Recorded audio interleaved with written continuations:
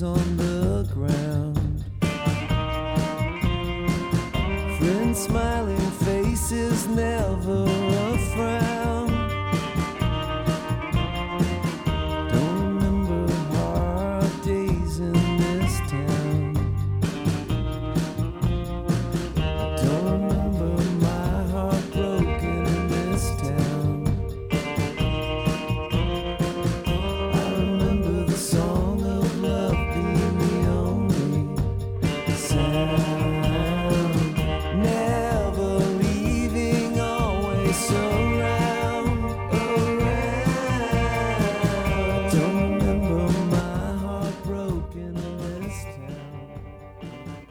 Welcome, everyone, to episode 4 of Music Now. My name is Brandon Yates, and today our guest is Salim Nurallah.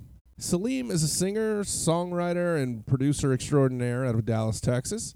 Salim just released his 6th album, Skeleton Closet. The opening song we just heard was This Town, the second track off of that new album, Skeleton Closet. Salim is an amazing songwriter that writes such vivid lyrics and always accompanies them with perfect melodies. Salim is also a 7-time consecutive producer of the year here in Dallas, Texas, and has produced the last 4 Old 97 records, The Damnwells, Rhett Miller, Death Ray Davies, the list goes on. On this episode, David Trammell, Jamie White, and I go deep with Salim. Hope you like it, and as always, please check out our Facebook and Twitter pages for updates. All right, let's get the conversation started. All right, Salim, welcome. Hello. How are you, sir? Thank you. You're going to cut in rapturous applause, right? Yes, I mean he's gonna A triple large what I audience. just did. We'll add one more. Chorus clap, 2 more claps. Congrats on the new record. Thank you. It's really, really good. Thank you. It feels really good to finally be done with it. Yeah, there it is, right there. Yeah. Pass it around. David's holding it for the audience that can't see The us. art is This beautiful. Beautiful, beautiful man, David Trammell, is Yes, in a baby blue Guayabera Thank you. shirt. I did that for you. He's holding my CD in his hands and looking through the booklet, which I'm very proud of. It does look great. Who needs a vid cam? Yeah. What's his name from Good play-by-play. ELO? Jeff Lynne? Jeff Lynne. There you go. It might be the. So he's looking at a photo of me wearing large sunglasses that are probably reminiscent of Jeff Lynne, because I don't have the Jeff Lynne hair really. He had this big sort of Yeah. afro. You poofed Still- it out a little bit on that shot, though. It didn't Yeah, you? was it's just a little wind. poofy in the There was back. a lot of Lifted it. wind. Yeah, it was a windy day. So who produced this? I don't know. I don't know if I produced it. I worked on it with this a good friend of mine. His name is Jim Valentine, and he lives in Austin. And Oh, he sweet. He was involved in a bunch of the Spoon records that Cool. kind of made them famous. And I've done a couple old 97s records with him, and and now my last 2 solo records. So it was kind of like a tandem Very cool. effort. Awesome. Well, I want to kind of jump back and start from the beginning with you. Okay, the very beginning. The very beginning. You grew up I in was born in Illinois. Illinois, yeah, but you grew up in El Paso, right? Yes, I did. El Paso. El Paso. And Nurallah. Where's your dad from? What's your dad's origin? My dad is from Syria. Syria. He was one of 13 children, the only one that made it out as far as, his sister did many, many years later. Wow. Yeah, small town in Syria called Jeble. And he came straight to Illinois? And then you Yeah, guys- he okay. he got a scholarship at the University of Illinois in Champaign. So I always think of them when Rhett Miller sings his song, Champaign, Illinois. Right. For listeners who don't know it, it's a kind of a damning and song about Champaign. But anyway, my parents met there in Champaign on a day the buses weren't running on campus. They were both sitting at a bus stop. Awesome. And so my dad, being the suave, Chivalrous. debonair playa that he was, asked my mother out to coffee. That rest was is a history. great The story. rest is history. Yeah. And you have I know you've got a brother and a sister. How many siblings? Yeah, I have my brother Ferris, and we played music together for many years. And then my sister Miriam, who's a school teacher in Lake Highlands, and then my brother Emir. Two brothers. And where do you fall in? I'm oldest. Oldest. Yeah, All right. and wisest. And the wisest. Clearly. So And I carry a staff. Yeah, if you ever see me in Whole Foods or whatever with my staff, you'll know it's me. and you so I'm you also a necromancer.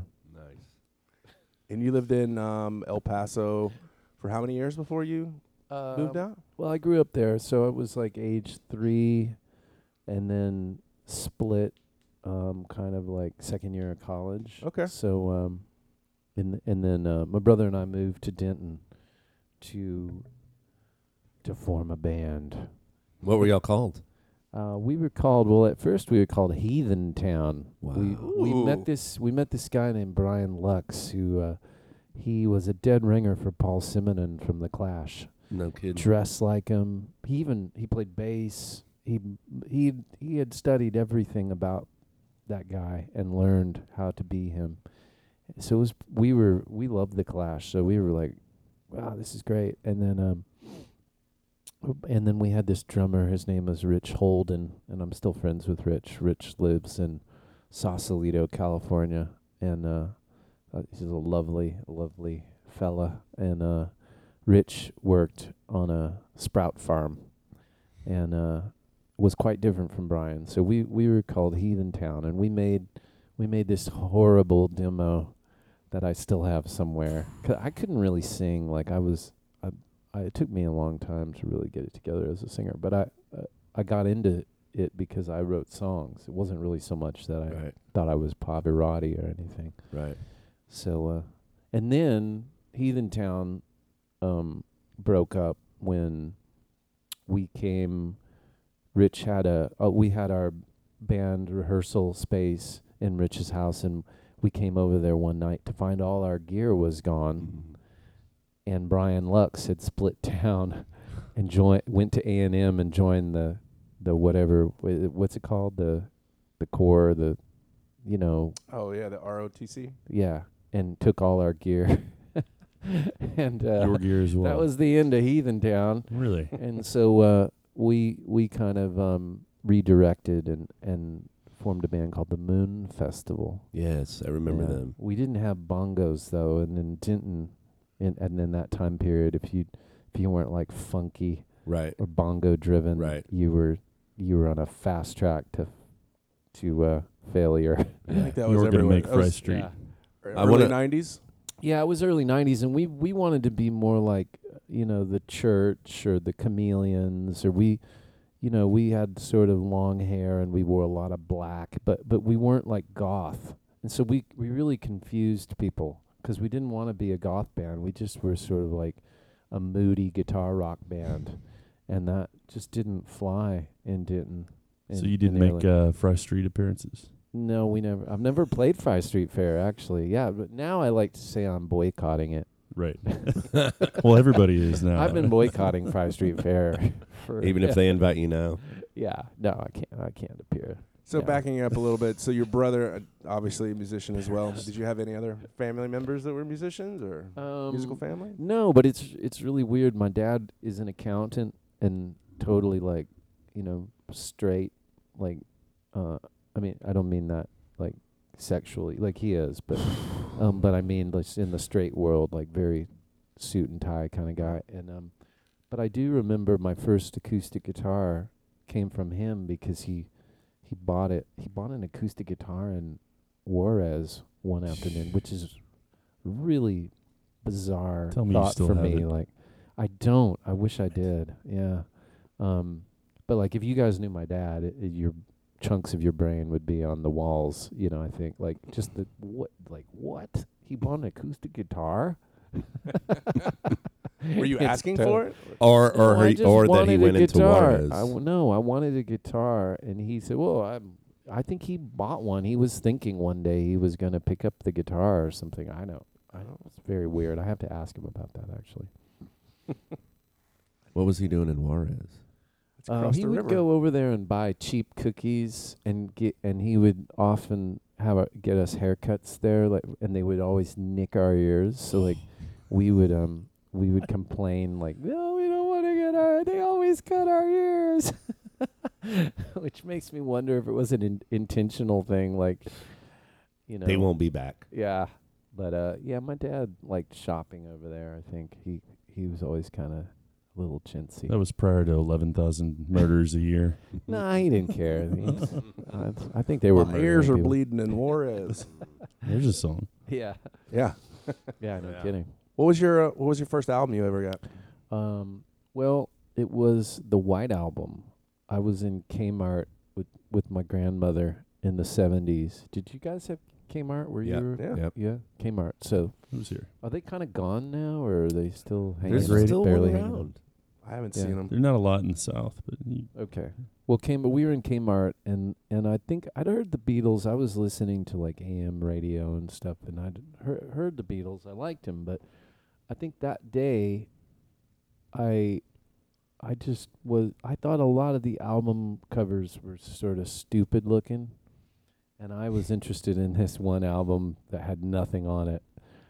So Simplicity yeah. intrigued you. I was like, I think that's the record for me. And it turns out it's really a pretty phenomenal first record, 'cause it's got a lot of songs that kids can relate to in a kid way, like, 'cause like animals are involved, Rocky Raccoon and piggies, and even I remember my mom was horrified by Why Don't We Do It in the Road, and I never knew why. I thought it was about pooping. Nice. Like, I thought, that's clearly what he was singing about, is doing. that's why you thought your mom was upset about it. Well, Hold on. yeah. So it's not about pooping? Uh-oh. No, it is. So Mind that blown. that song, we knew that song was bad, but we didn't quite know why it was bad. But we liked it. It was a little dangerous, and Helter Skelter was dangerous. What you say But about then that? there were, I think it was just too noisy for her. But it had it all, It had everything, like danger and simplicity and melody and everything, really. Good storytelling. Good storytelling, yeah. First concert? Well, it was an interesting one. I was really into this guy, Nick Lowe, who I'd found out about through producing Elvis Costello. And actually, Nick Lowe had a big influence on me, because even as a teenager, I'd sort of decided I wanted to make records and have a career making my own music, but I never wanted to really be a pop star or be famous or any of that nonsense. So Nick Lowe looked pretty appealing to me, because he was a producer, but he also made his own records, and he was a songwriter, and he did his own thing, and he didn't really seem to be interested in becoming a pop star. So I sort of modeled myself a little bit after him. But anyway, Nick Lowe was opening for Tom Petty at the Civic Center in El Paso, and we were totally in the nosebleed section. They were just like tiny little guys. But it's the first time I didn't know much about Tom Petty, and then we bought Long After Dark, which that was for that tour, and liked it. And later on, when I grew up, I came to appreciate Tom Petty a lot more. But I was really into Nick Lowe. And a footnote to this story is just about 2 years ago, I met Stan Lynch, who played drums with Tom Petty in the Heartbreakers. And I don't know, He was the original. drummer, yeah. Okay. And I mentioned that concert, and he goes, "Oh, well, that was me playing drums with Nick Lowe. Their drummer, Bobby Irwin, got detained in customs, and I was playing drum." So I didn't even know that. We couldn't see them well enough to know who. They could have had Mickey Mouse playing drums, for all we knew. So that was just interesting. That's cool. You saw the Clash at a young age as well. That was my didn't second concert, you? Oh, wow. which I still see clear as day. And I recorded it. I smuggled a micro cassette recorder into the Coliseum, which I've long since lost, which I really wish I had that recording, even though it sounded terrible. Tough But- master. we went with my Algerian cousin Maud Oko, who sort of looks a little like Borat, and he was our chaperone, and he like was a kind of a disco boy and wore sleeveless shirts and parachute pants and a big afro and a big mustache. He was really something else. But I'll never forget Maud when he heard the Clash. Just his face just contorted in this confused, sort of disgusting, like, what is this noise? Yeah, and we were just loving it. You know? Seated in interest right there. Yeah. So the Clash, they were great. And I think that was right before they threw Mick out, because they were on their way to the US Festival. So it would have been, I think they had one more gig in Arizona, then US Festival, and then Mick was out. So to me, it was, we can all agree that Cut the Crap is not the Clash, right? The final record. Right. And that was it. Yep. So we saw them right before the end. That's really cool. So early on, obviously with the Beatles, Nick Lowe, and the Clash had a profound effect on you musically on the long road. Yeah, I think I was, I was definitely a weirdo, because in El Paso, there was like big classic rock town and Metal maybe. yeah, Coming on. and I remember some kids sort of picking on me because I didn't like Rush, and they were like, Elvis Costello, he's a dork, stuff like that. And then I remember this kid, Jack Thompson, who was this really great bass player, who at one afternoon he actually told me that for a fact he was one of the top 3 bass players in the world. And then he said, Who was that- above him? Just curious. I don't remember, maybe Jocko Wow, okay. Pastorius. Geddy But Lee. he was, Geddy Lee probably, but he was actually ranked, top 3 in the world. And he told me and the Clash don't even play their instruments. They don't play at all. They don't know how to play. And One of those he was trying to guys. explain to me that their records are, that they have other musicians come in and play all that stuff for them because they can't play. This guy. Yeah. Jack Thompson. Jack I'd like to know Thompson. where Jack Where is is he now now? and if he still plays the bass. We could find Yeah. out. He on might be up MySpace. to number if 2 anybody these knows, days. he Get was her- like very tall, like 6'8". So if anybody out there knows a Jack Thompson, who's a monstrous, very tall, and an incredible bass player, Top 3. Yep. top 3 in the world, Top 2 just, now. have him drop me a line. We're going to find him. I've always wondered, like, geographically speaking, like, how that shapes people's musical Yeah. outline. But I don't, it almost seems like it's kind of always the same. It's more with the times, and Yeah. what's going on. But did West Texas, was there anything that's stuck out in West Texas?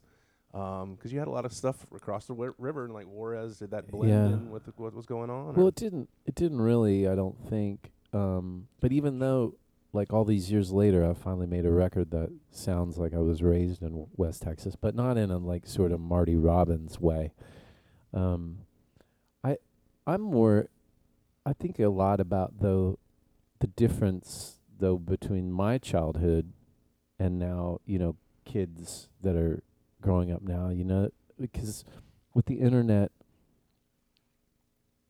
you can find anything now. The world has Instantaneously. totally been connected, all parts of the world via Which- this. That's the plus side about what's going on with the music business or industry Yeah, right now. it that we're is. talking about.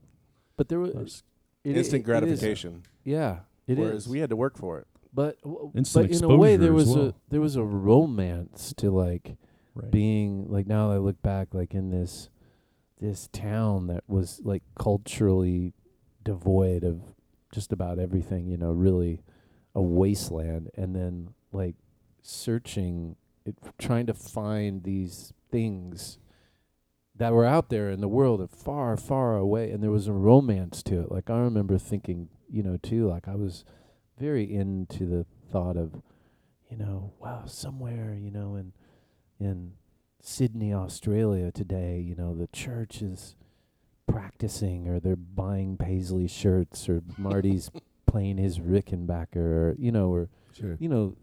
the class, we're just thinking of all these, and it seemed like such a romantic and, it was a fantasy, and I wanted to be in that fantasy, someday. So, it's a lot different than now, I think, Yeah, completely. That's I'll gone take for it. sure. We used to have to listen to the whole album when we were Yeah. kids, Exactly. It about was romance. Flip You the, fall in love flip with the the album, band. flip the vinyl over. well, you know, yeah. And, You had to and- discover the whole album, not just a song. Yeah, you're totally right. And do you think it put more pressure to make a record that, kind of Congruently. was cohesive Right. or didn't, now I just wonder, people are just downloading one or two songs of a record. Like how many people are really thinking heavily investing in the concept of this thing that from start to finish needs to work. And I mean, that's why one reason it took me 5 years to finish my last record is I just can't shake that. Yeah. It messed me up. Yeah. Yeah, I think Like- it's still going on though. I mean, if you cater to musicians as a musician, that Yeah. I think that you're more likely to make an album like that. I mean, a conceptual album than a pop hit track Yeah. album. But I don't know. So we fast forward to Heathen Town. We're back in Denton. Oh, now. back to Heathen Town. Yeah, I thought First we'd left exit, those Heathen slopes. Town. Yeah, exactly. One of them slow. left We're with all going- your gear. We're progressing here. Yeah. So you were in Denton until when? When did you move to Dallas? Was that? Mid-90s. Finally got out of college. I was in no hurry. Like, as long as I was in college, my rent was kind of being paid. So, and I got an English degree from UNT, which the only other musician I've ever met that got an English degree from UNT was Don Henley. Oh, Yep. Yep. So I wasn't nearly as successful with my English degree as he was, but Or did an he come and asshole. teach a Anyways. class? Or give I a don't know. I think symposium? he's like an honorary something Eagle now. Oh. But anyway, yeah, I had my English degree, which was wordless, and I had really no interest in using it for anything other than to make me a better lyricist. So That's a great degree to have if you're going to be a good songwriter. I think. yeah, well, That and it's the only thing Troubled I could. times. Yeah. It's the only thing I could think of to get. So what was the scene like? And then today, I mean, you got a lot of rock and roll bands. It's kind of a huge jazz program there. Was that there Yeah. then, or? Yeah, just I never really cared for Denton. I think Paul Slavens, he's a good friend of mine. He lives in Denton, and we like to spar with each other about Denton. It's a big commuter school. Like for someone who lived there year round, it just kind of sucked. Like all the Dallas kids and kids from everywhere else would roll in, when school was in session. Seemed like there was a big sort of frat sorority community there too, which I've never related to. And then, lots of stupid music with bongos, and I just kind of hated it. Right. And I've tried to play in Denton over the years, never felt a connection there. But it seems like the same shit is basically just going on, just been recycled as space rock. And I still just think it's the kids kind of roll in and roll out, and I don't know. I have a bad attitude about them. So you headed south 40 miles to down 35 to Dallas after that? Yeah, this is such a massive place, really. When you come from a small, I don't know. Were you guys all raised here? I'm from or- here, yeah. Yeah. Yeah, I lived in Denton Okay, you live in the Denton. 90s. Yeah, So It's his favorite spot. you liked it too. I loved it. Yeah, I can Yeah. see it in your eyes. The love. Don't downplay it, man. And where were you raised? I was all over the south and Okay. out west, but I never stayed anywhere long. So Yeah. this is the longest I've ever lived anywhere, which is going on 9 years now. Wow. Well, I don't know how you felt when you moved here, and where were you born, David? Longview, Texas. Okay, so you came from a small town too. This whole metroplex was just overwhelming to me. Like I ended up in Plano because I had a girlfriend that ended up in Plano. I hated Plano. I hate Plano. And then I have to credit my brother Ferris for really the big, crazy positive change in my life was he found this little duplex on Vickery, and when you could still buy a house on, the M streets, or it's not, Vickery's not M streets, but just south, but like $70,000, nothing. Mm. And we Mid, got late this little 90s or- duplex, and and converted the garage, which is the start of my studio, which I've had for all these years, and then Pleasantry Lanes. yeah, started recording ourselves.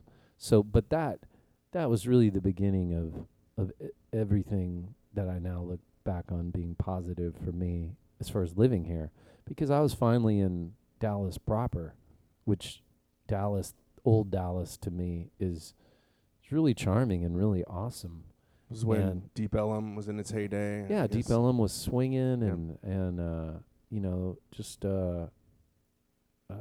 it just completely changed everything. Like, instead of, I finally felt like I could start putting down roots and like actually feeling like I wasn't just an alien in this, so that in this place. But that took a good almost 10 years of living in Denton, living in Plano. I lived in Arlington. Man. Yeah, and trying to play music, original music, and kind of, make a living, and it was really rough. So you found your scene. You got your spot. Yeah. You opened a little studio. Did you start instantly recording yourself, or did you start in the producing? Yeah, no, or- I had no I actually had no interest in, or didn't really think I had the ability to produce or record other people. That didn't happen till later. The quick of that is basically my brother and I were at nearing the end of our musical partnership. We had spent 10 super frustrating years just beating our heads against a wall, trying to make it. And in the 90s, it was a totally different game. I don't know if you guys played music then, but I mean, there was one game, and that is get signed, and then someone gives you permission to have a career and make records. And we got signed by a little independent label called Dragon Street Records that had like Tripping Daisy and the Nixons and the Spin. And this But- is the Nirala Brothers we're speaking No, this of. was Moon Festival. Moon Festival. Okay. But we didn't ever make it past that. So basically, the game was up for us. But in the late 90s, people were just beginning to start recording themselves, and my brother really pushed hard, like, this is the only way we're going to survive. And so he was right. He bought this 8-track Yamaha recorder with a mixer, and then we set it up in the corner with no isolation or anything, and we recorded this in the Nirala Brothers CD. Well, it ended up being a CD, but we had no label, we had nothing. We were also falling apart as far as being able to get along with each other. So we made those recordings, and I started giving people CDRs of it. And I gave this girl, my friend Tanya Rivas, I gave her a CDR that she ended up giving to someone at the college radio station in Austin. And like 3 years later, I'm in CD World working my, high-paying job as a record store employee. With Chris Penn? No, Chris Penn was in the one on Greenville. I Oh. was in Addison. Gotcha. Okay. Yes, but you're right, Chris Penn. did That's work right. CD World Addison. Yeah, but and then my friend John Dufalo called me and said, "Hey, have you seen the Met? There's this guy that has a record label that's looking for you guys." And this guy Brian Sampson, who had this record label called Western Vinyl, which was part of Secretly Canadian, Secretly Canadian was and still is a very successful indie record label. He had heard the Nirala Brothers on Austin College Radio one afternoon and was so taken aback by the song that he actually said he pulled to the side of the road and listened to it, and then called the station to find out who it was. And He this didn't is just also Shazam it? He didn't pre-internet. just- Couldn't, yeah, I'm just pre-internet, yeah. Now, yeah, Right. who is this? But he, in this interview, he said, I don't know really what their name, it might be Nirala, Narula, like he Right. didn't even really It's know what tough, our yeah. name was. And the guy who interviewed him at thankfully put that in the article because it changed everything. Like everything that happened after that, like the Nirala Brothers CD coming out, German guy Lars, drummer, bought Nirala Brothers and my first solo record, Polaroid, in a shop in Italy. Took it back to Germany, gave it to his friend Dirk, who ran a record label called Tapete. A couple of years later, I'm on Tapete Records. Then I'm touring in Europe, and all just That's so cool. yeah, just Appearing on ridiculous. German television. German television. Yeah, I saw that clip. That's it's a funny pretty cool. clip. Yeah. But anyway, that's a lot of information, and It's great information. But that's That's why you're here. yeah, I hadn't thought about a lot of that stuff in a long time. But that was the humble beginnings of Pleasantry Lane. Just my brother and I in a 2-car garage that we converted, and then actually when we fell out with each other, we sold it. We sold the place, which was with studio? one of the dumbest things we sold the duplex, everything gone, and I quit music for a couple years, and then when I eventually got back into it, which was as a bass player, I was in a band called Novachrome, just playing bass. I was like, I don't want to be the lead singer anymore or deal with any of that rubbish. But I eventually met with some friends, John J. Myers, who actually runs the Freeman downtown and has the Freeloaders. John J. Myers and I formed a band called The Happiness Factor with Paul Averitt. Sounds familiar. Yeah, Paul Averitt was in the Beatle band, cover band for many years, and now has a band called Revolution 9. And anyway, we formed The Happiness Factor, and we were rehearsing Deep Ellum, and I just realized that I couldn't continue playing music in these. I don't know if you guys have ever rehearsed in the where you've got a metal band on one side, and there's just some desperation and to it all. Like it's depressing. Compete or die. 8x8. Four 8 four by walls. yeah. Hearing everything come through. Yeah, and we did that, and it was fine, but then it wasn't fine. And then, so one day I took my ex, Jamie, and I were going down Vickery, and I wanted to show her the old place, and there's a for sale sign out front. So we rebought it. Got it for 70. What'd you get it for the second time? 120. Okay. Which Wow, is you're still not bad, No. right? Still pretty good. But Can I ask still, what that you was sold like a it for? $50,000, blow to the head.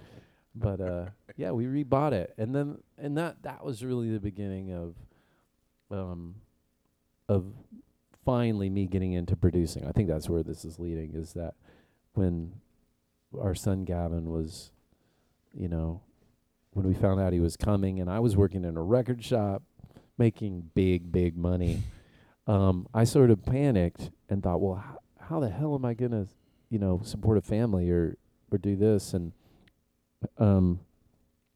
that's when I got the really great idea to add on a control room and start recording bands and not advertise and not do anything at all to promote my business like a total hippie. Selling out, You know, man. Who was your I first was like, client? oh yeah, it'll be fine. People will come. What?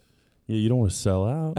It wasn't even that. I've just always had this really hippy dippy Baloney. it'll work out. It'll be fine. People will come. Who was the first client?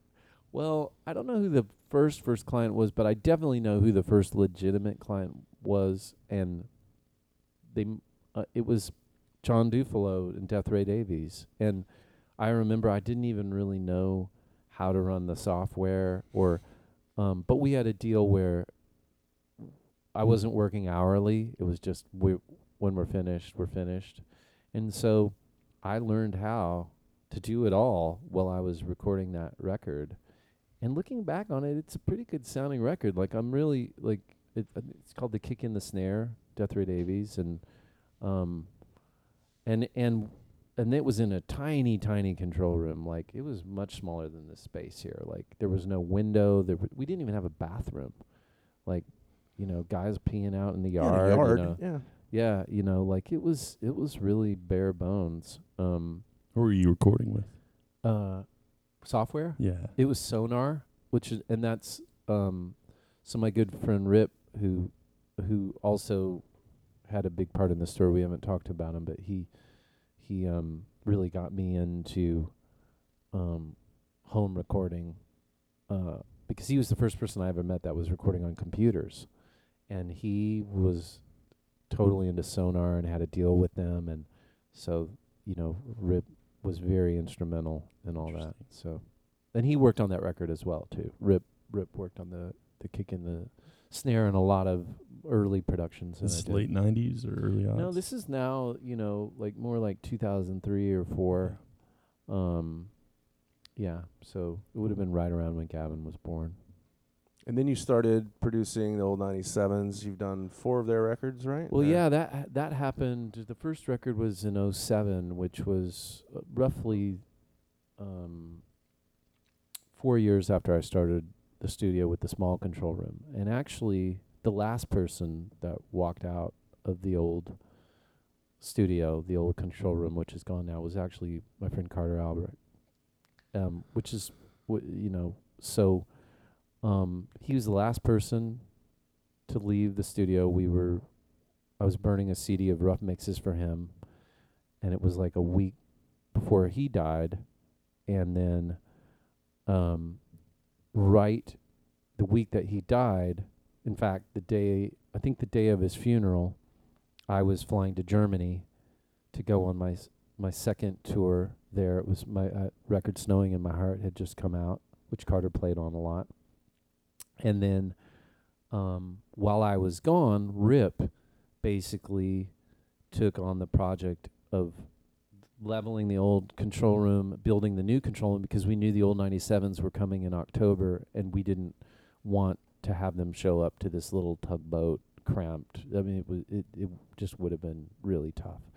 So we were going to try to do that actually as a secret and them not know. I mean, somehow it got out and they knew what was up, but a lot of stuff was happening, so It's coming on 7 or 8 years now that he's been gone, Carter. we're coming up on Labor 8. Day, is that when Yeah. he? Yeah, Or was it yeah, Memorial? September, yeah. Yeah. So it will be 8 years in September, and so all that happened. My first old 97s record 8 years ago, and then the new studio was basically. And you had somewhere along the way like 9 producer of the year. I don't know how many years in a row Yeah, you were running, I think but that all started like when my second record, Beautiful Noise, came out. And it's funny because at some point, like anybody, like started getting these really, kind of nasty, hateful, like, oh, why does he have a lock on? But the funny thing is, I'd been playing music in this town for over 15 years before I even ever got nominated for a single Observer Award. So when Beautiful Noise came out, I won Best Song, World is Full of People Who Want to Hurt You, Best Album, and Producer. And that was the beginning of... what year was that? That was like... It's a Triple Crown. 05 or 6. Okay. Yeah, Triple Crown. And then that started my run of like, I think it was 7 or 8 years of Best Producer, and that, at some point they're thoroughly annoyed. So the last 2 years I've lost to, I think, a rap producer. So Here in town? yeah, Nice. which is totally fine because I have no idea who he is, and that's like, he might as well be making rockets that go to the moon. We need a recount. Are you saying what you do is not I want you to rocket keep science? that in. Don't edit that out. So now we're on our 6th solo record. Yeah. 6? Number 6. Yeah. It took you, 5 years to make this thing? It did, and it also not to keep circling back to Carter, but I've recorded all of my own records since his death out of town, and I think that I at some point realized that I just I don't know if I'm ever gonna be able to accept what happened or deal with it. But like for me, I just felt like someone had stuck their hand into the heart of Dallas music and just ripped it out and threw it into the deepest, blackest ocean. And like for me, I just didn't like. I've made tons of other people's records in this city since it happened, but I haven't made a record for myself. So I think I'm finally at the point where I'm ready to. But it's been my record Constellation I did in Austin with Billy Harvey. Hit Parade in Austin. Damn good. Thank you. Thanks. Hit Parade in Austin with Jim Valentine, and then Skeleton Closet as well. So yeah, I didn't realize that. Yeah, I haven't worked on one of my records since Snowing in My Heart. So tell us a little bit more about Carter. Well, Carter, did you guys know him? Sparrows. Oh yeah, I knew him. So David The coolest story I have is I was doing my own home recordings on a little digital 8-track back in those times, and of course would go see Sparrows. Was an amazing band. He's just amazing. I think one of the coolest accolades for me and for Dallas was seeing him back up Edie Brickell on the David Letterman show. Awesome. I was like, cool. That kind of puts Dallas on the map. But I would see him frequently at like Barley House and Vickery. Yeah, the And, old Barley House. We should know The old Barley which House. is now where the Porch is. Yep. Which I'm boycotting the Porch. I've been boycotting the Porch for many years. Because did you guys ever hang out at the old A Barley few House? times, yeah. Yeah, And the old Muddy Waters. Yeah, I'll never. Like Right. there. It's never really been the same since that place closed either. And that's Yeah. why Yeah. that's why these houses are going. But that's where I met Carter and my brother and I used to play at Barley House, and Richard Winfield was Yep. always super Yep. supportive of us and so many other bands. And Carter, what came up to us one night, sort of smoking a cigarette like quickly, like always short. Hey, you guys are pretty cool. Yep. And Yep. and we became friends. Yep. And he was so supportive of. The thing that blew me away about him is the way he supported his friends, even though he was the best at everything, the best singer, the best writer, the best front man, the Pedal best steel. lead guitar player, the best keyboard player. But he spent so much time and so much of his energy supporting his friends. Trey Johnson Yep. being one, played in Fury 3 with Steve Nutt. I think that might have been the first time I saw him. He was playing bass in Fury 3. He supported me. He supported so many people. And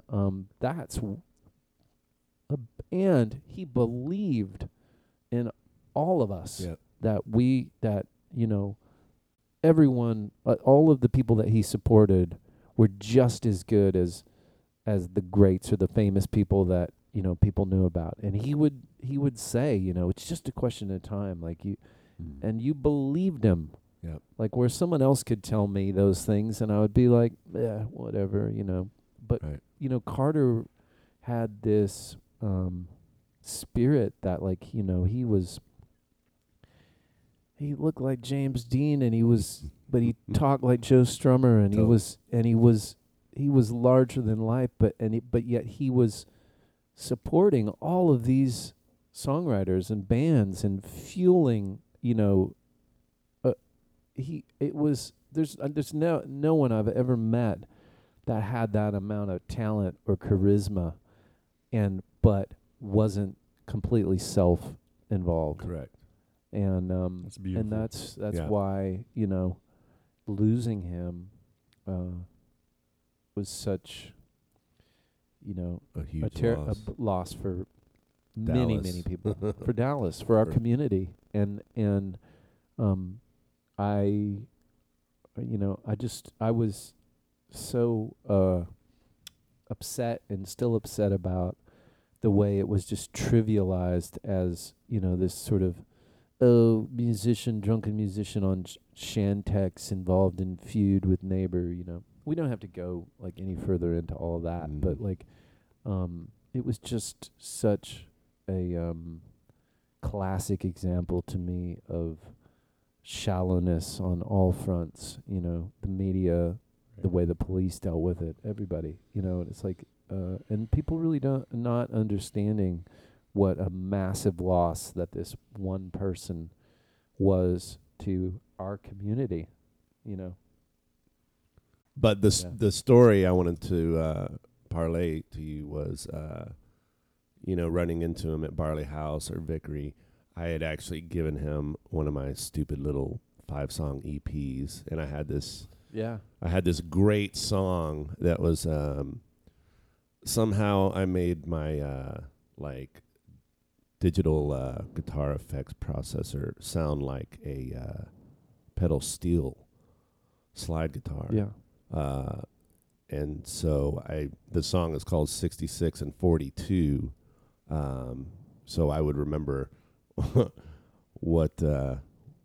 to get back to that sound, and I actually, Carter's a beautiful soul, and but he's very intimidating. Like just how you did how he smokes a cigarette, he's a very intimidating, tall, person. So it took many times of running into him for me to even have the balls to like say, hey man, saw you at Curtain Club last night. Awesome. And so I gave him that little compact disc of my stupid songs, and even cooler that I didn't have to ask, hey, did you actually listen to it? I know. I already knew he listened to it. Yeah. So I'm walking into Vickery, and he's pulling out. He's leaving in his car, and he sees me, and he honks, and he rolls down the window, and it's 66 and 42. And I'm just like, beautiful. Yeah. Yeah. Well, maybe I should play this song, I think it's very for fitting. Carter. Yeah. So it's on my new record, but I'll do it live. It's called 2 Years, and I wrote it on the 2-year anniversary of his death, and now we're rolling up on 8 years, and it's on my new CD. So it also shows how terribly slow this process has been for me.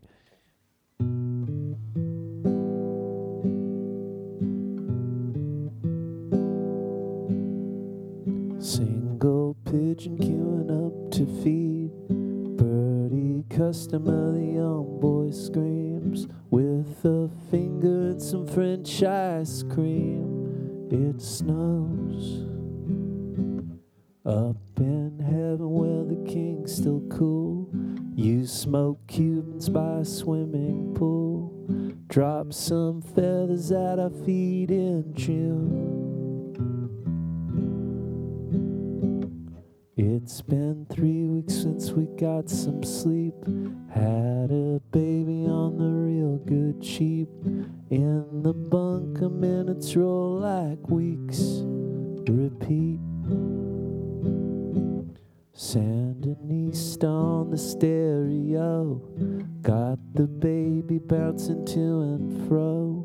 Little fingers and they won't let go. Oh.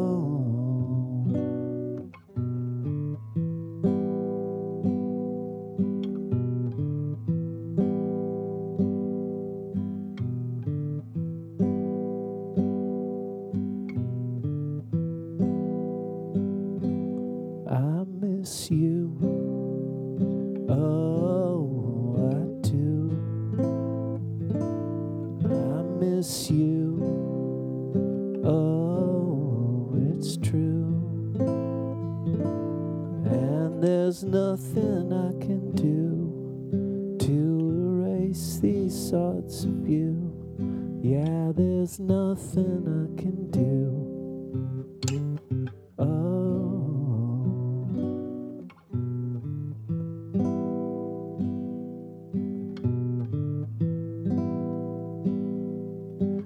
I've got strummer ringing in my ears.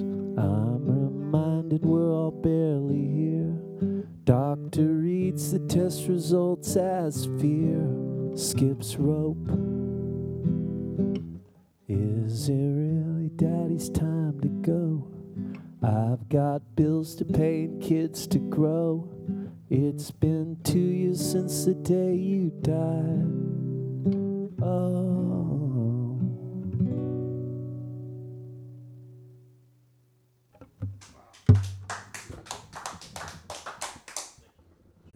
Wow. That was great. Feel good hit of the summer. Yes, yes. Cheers, cheers. So on the record, you know, it's not as harsh as that. You know, we put like a, I mean, it's not like a dance song, but it's kind of this spooky little dub beat and some weird, you know, really thought of. There's some fun things on it, you know. That was fitting for the moment, though. I thought it was good. Yeah. Once you strip away all the other stuff, you know, it's A little more a emotional. lot different. Yeah.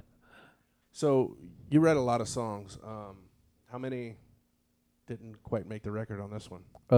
Well, I just gave you an EP that's like a companion to the record. It's the Terlingua EP, and a couple of the songs that didn't make the record are on that. One's called Guns of Glory, which is Very a total Clash-esque. Clash send Yeah. up. Yeah, it's like we just totally ripped off I Fought the Law, which is actually fitting because the guy who wrote I Fought the Law is from El Paso. And so that and another song called Soldiers, which is like a and I've never really written any songs about those subjects, like, you know, war, and but I've always wanted to write, but that's just not my forte. It's not my thing. And then there's a completely new version of a song called Terlingua, which I did for these boombox performances that I've been doing. I've been playing with this 79 Panasonic cassette boombox and making new mixes and new versions of my songs. And so I've really kind of come to love this boombox version of Terlingua. So that's why I wanted to do the EP.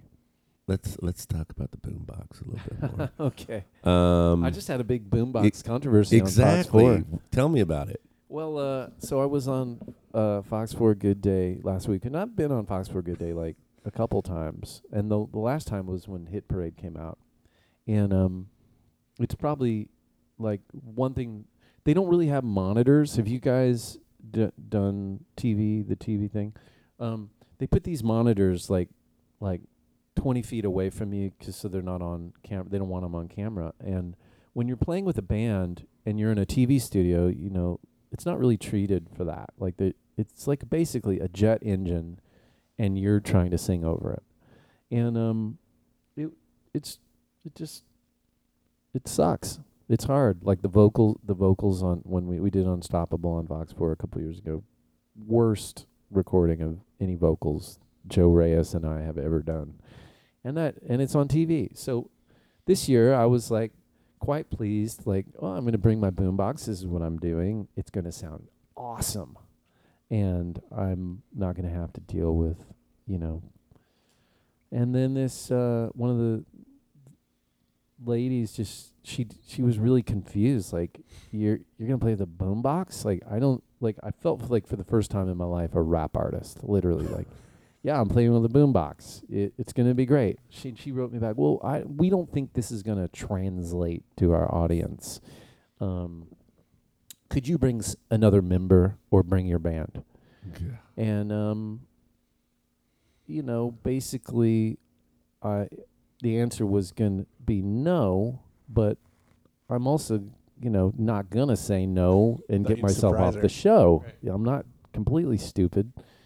So I was trying to find what I thought is, look, when I get there, we'll sound check, it'll be cool, you'll get it, so you'll understand suddenly that this isn't like, you know, so alien and foreign and bizarre, you know, and it'll be fine.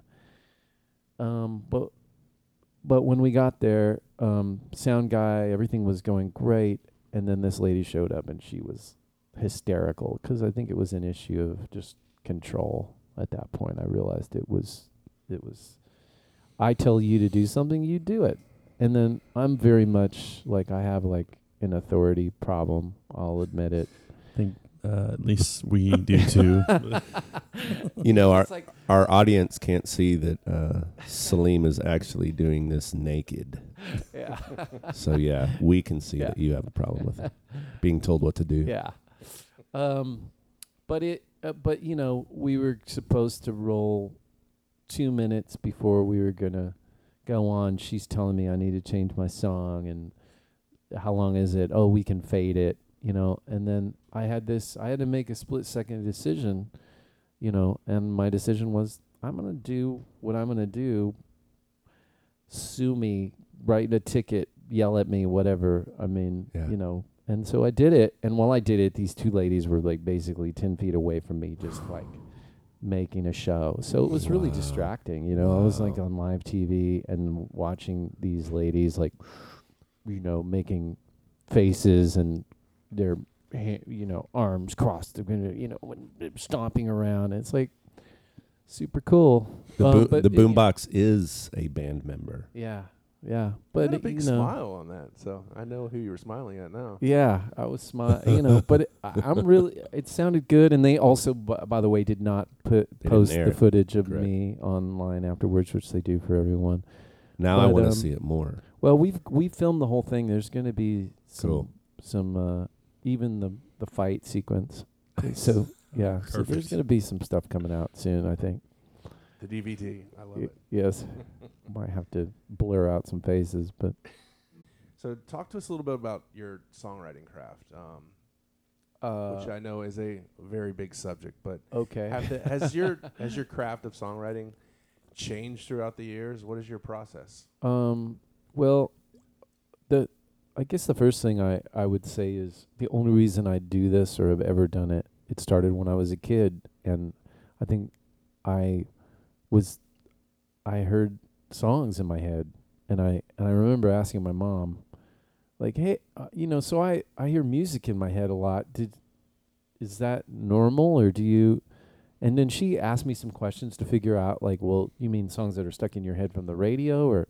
And I said, well, no, I think that I'm making them up. I think that they're things I haven't heard before. Was it the melodies or the lyrics? I came think first? everything, you know, Just together. just songs, you know, melodies with words, and then so she helped me kind of maybe realize that that this music was in there, and that I needed to figure out a way to get it out of my brain and actually make it something tangible. So I learned how to play guitar. I didn't learn how to play guitar because I wanted to be a great guitar player. Like I've always been, you know, shamelessly kind of undermotivated as a, like, I love playing bass, but that's really the only instrument that I've ever really loved playing. All of it came out of my desire to get these songs out. So that's where it all started. And I have some really, you know, great blackmail recordings of me, like I bought a little one of those little recorders with the microphones, you know, and the totally old school, and I would mumble, you know. I have these great recordings of me mumbling melodies, and I could not sing. I didn't know what singing was. And that's how it all started. And I've just been like almost singularly obsessed ever since I was a kid with writing. But it's also I just wait. I just wait for it to come. Like I don't wake up and have a cup of coffee and schedule my writing sessions, and, you know, you sit like, or like, it's always just been like, sometimes I'll go months without. So does it all flow out at once whenever you start a song? Well, different ways, like a lot of the time, the most typical way is that, like, I pick up a guitar and then there's a melody and words. I've been thinking about something, or something has made me, it just, and it comes out, and then I just start refining it. But on this last record too, I think, like, when you're only one writer, like I like writing with other people, and I like collaborating, and I think, like, the best music of all time has actually come from people collaborating with each other.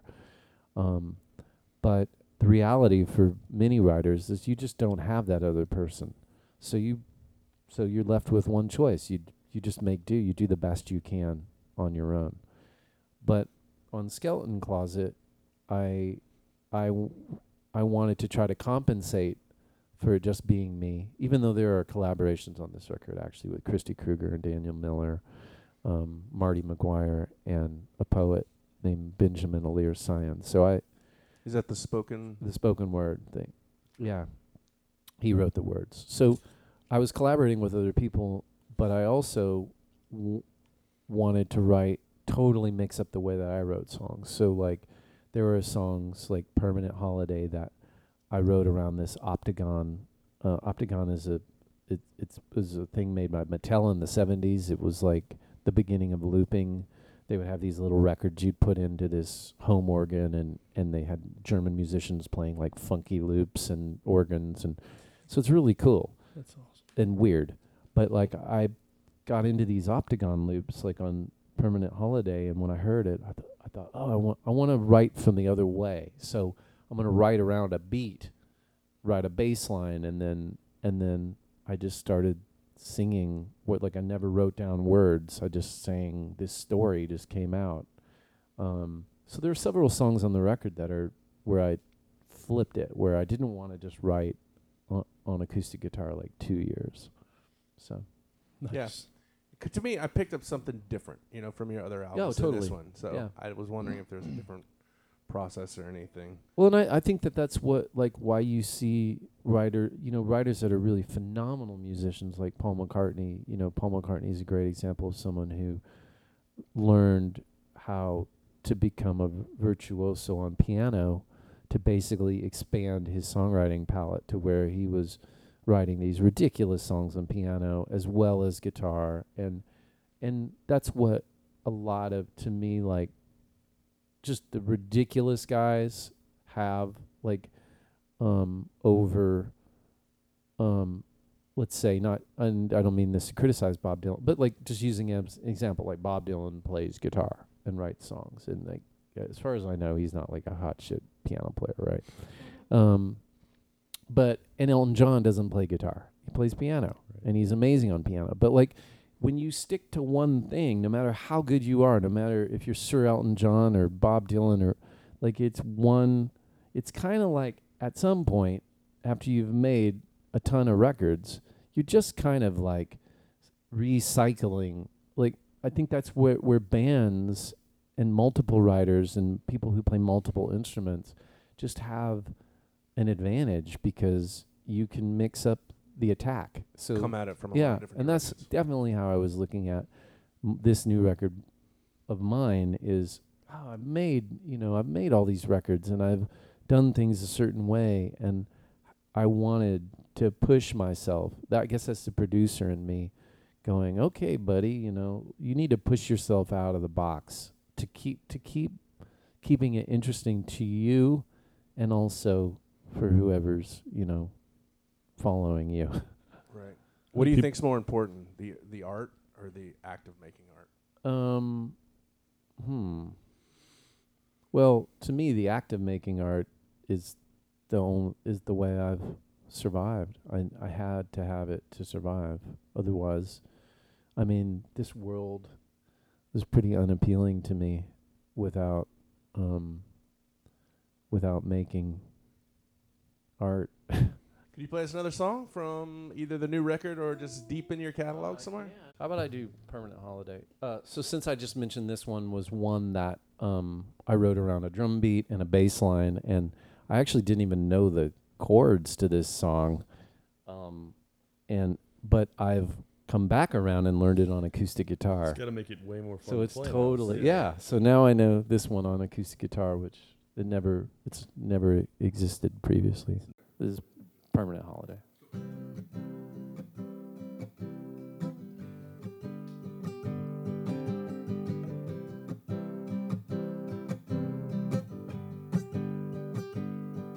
So you said you were deeply unhappy with your life, gonna quit your job, gonna leave your wife, and you told your boss only yesterday that you were going away on a foreign holiday, gonna hop a boat down to Mexico, gonna lay on your back sipping Coca-Cola, and your friends will write letters that you'll never get, 'cause you won't have a phone or a permanent address.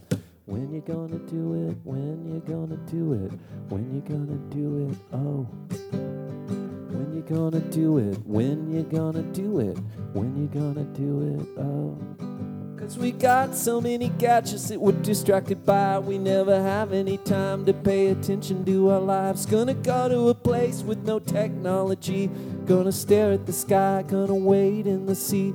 Gonna lay on your back under coconut trees where the girls are friendly and living is cheap. And you're never coming back, no, you're never coming back, that's right. Sitting on your ass on a tropical beach, spreading suntan lotion all over a peach. Isn't this the way life's supposed to be? Not a care in the world or responsibility. When you go on your permanent holiday, go on your permanent holiday, go on your permanent holiday. When you go on your permanent holiday. When you gonna do it? When you gonna do it? When you gonna do it? Oh. When you gonna do it? When you gonna do it? When you gonna do it? Oh. So your wife hired a PI to track you down. Yes, she paid him a lot 'cause you'd gone way underground. He finally found you in a village down in Mexico where the drinks are cold and no one ever says no. He said, buddy, can I join you for a drink or two? 'Cause it sure is hot and I'm a tired gumshoe. Sitting under palm trees staring at the sea. He said, buddy, this sure could be the life for me. So when we gonna do it? When we gonna do it? Oh. Now they're both on a permanent holiday. Both on a permanent holiday. Both on a permanent holiday. Both on a permanent holiday. Permanent holiday. Permanent holiday. Permanent holiday. Permanent holiday.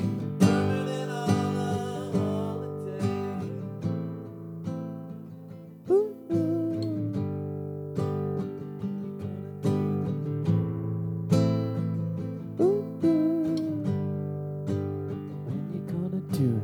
Sitting in your cubicle, peddling insurance, doing that tax return.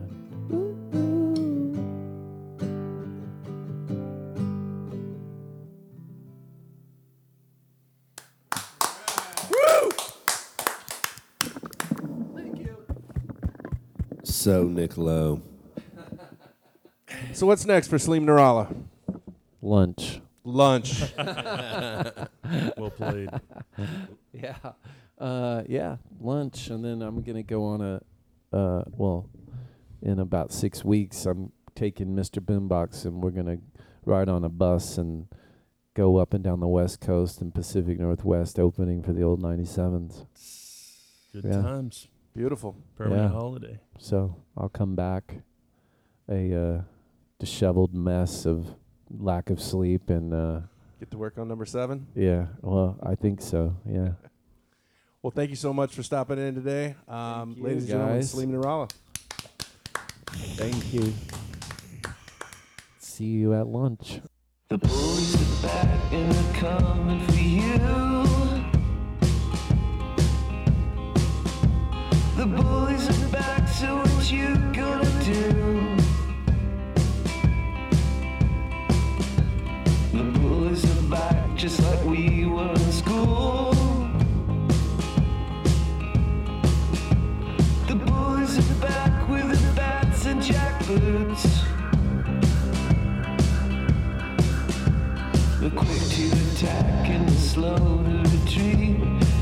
tastes like blood and the breath smells like